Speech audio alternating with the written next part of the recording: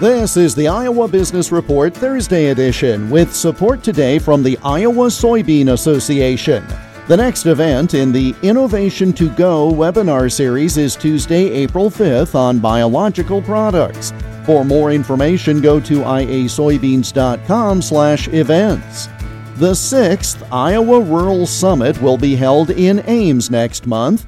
Iowa Rural Development Council Executive Director Bill Menner outlines the goals for the event.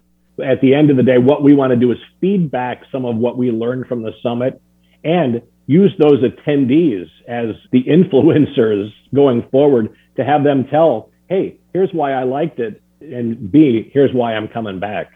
And at the end of the day, when I hear case studies of towns that took something they learned from the summit, applied it locally, and succeeded, those are the stories that I want to hear told. This is really a celebration of small town successes, and how do we lift up those successes and celebrate them and convince other rural towns to think about what they're going to look like in 2030.